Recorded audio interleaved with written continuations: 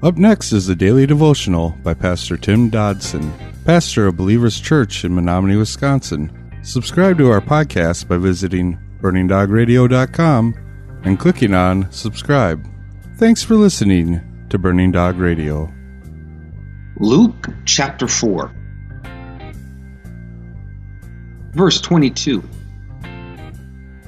All testified about him and wondered at the gracious words which proceeded out of his mouth, and they said, "Isn't this Joseph's son?" And he said to them, "Doubtless you will tell me this proverb, 'Physician, heal thyself.' Whatever we have heard done in Capernaum, do also here in your hometown."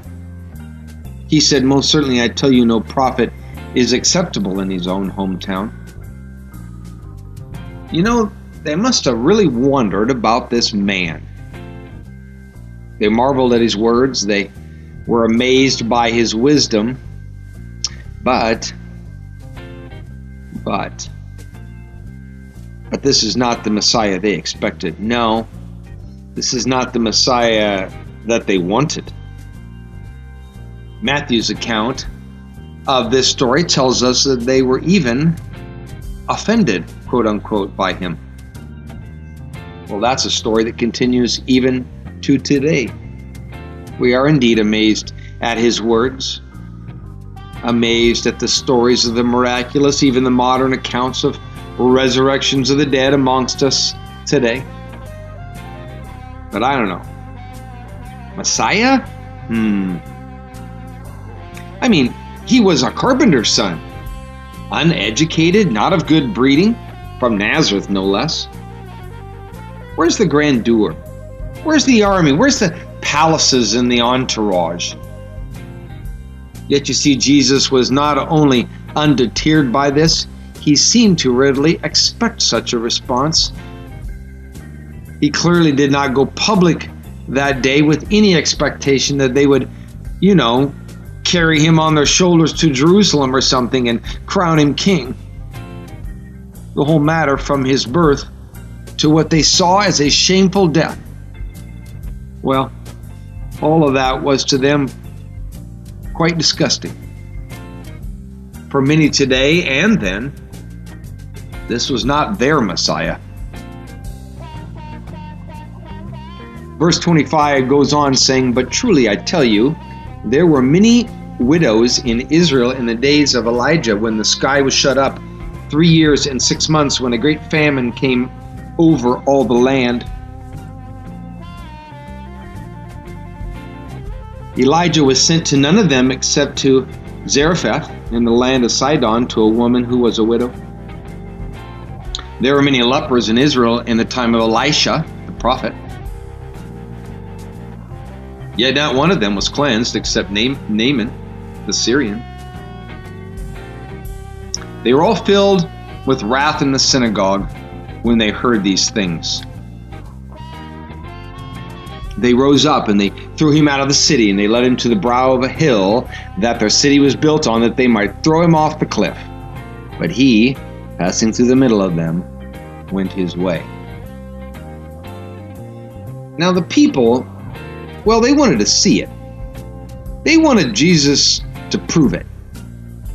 After all, Jesus had just shared 2 stories, both concerning the unlikely faith that was recognized by God, acknowledged by individuals, and then responded to in faith. These were not those who claimed to have faith, but now those who had proved it. Those in attendance apparently understood what Jesus was saying. And Jesus was saying, "I have a better idea. You prove it. You prove you believe and are worthy, and I'll show you the miraculous." It seems that man has always said, "Let's see it and we'll believe." But Jesus, on the other hand, said, "Believe it and you will see." And what happens next was the first of many murder attempts in the earthly ministry of Jesus Christ. But he had a date with destiny, and no one would take that from him. Verse 31. He came down to Capernaum, a city of Galilee. He was teaching them on the Sabbath day, and they were astonished at his teaching, for his words were with authority. Now, it seems Christ's reception in the city of Capernaum was far different than he had received in Nazareth.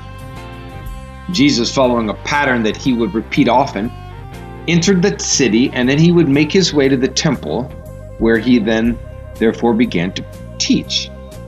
Those in attendance were, quote unquote, astonished at his teaching. This is the manifestation of hearts that embrace his teaching. They were astonished. Now, the city of Capernaum would become, soon after that, the base of Jesus' earthly ministry. It seems Jesus always makes himself at home in places that receive him openly. And that may be from churches, well, to individuals. There were then, and still are, many people who tire of answers that have no power and no action. It was and is, well, often just a lot of talk. But Jesus, he came up with the power to back up his words. That's why we follow him, I guess. We see, we know, we experience his truth in our lives.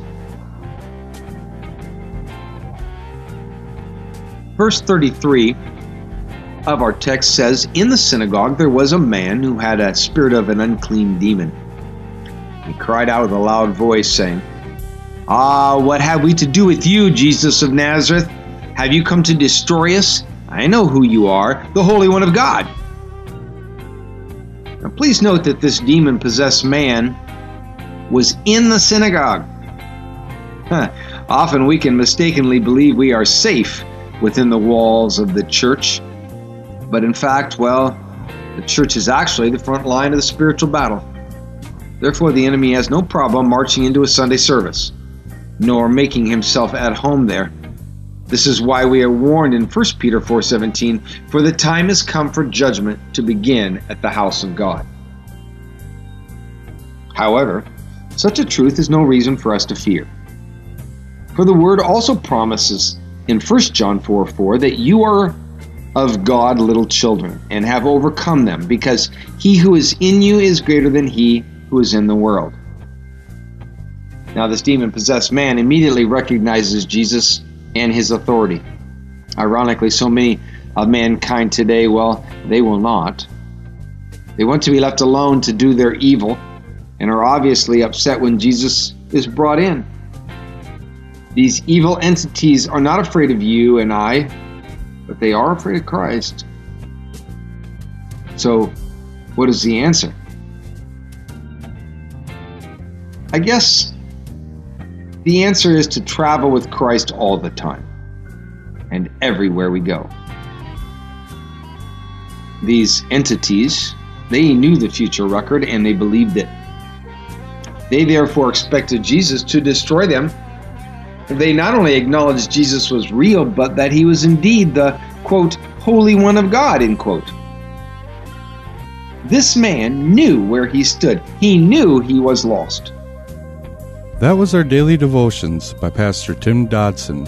For more information about Tim Dodson and Believers Church, visit jfbelievers.com.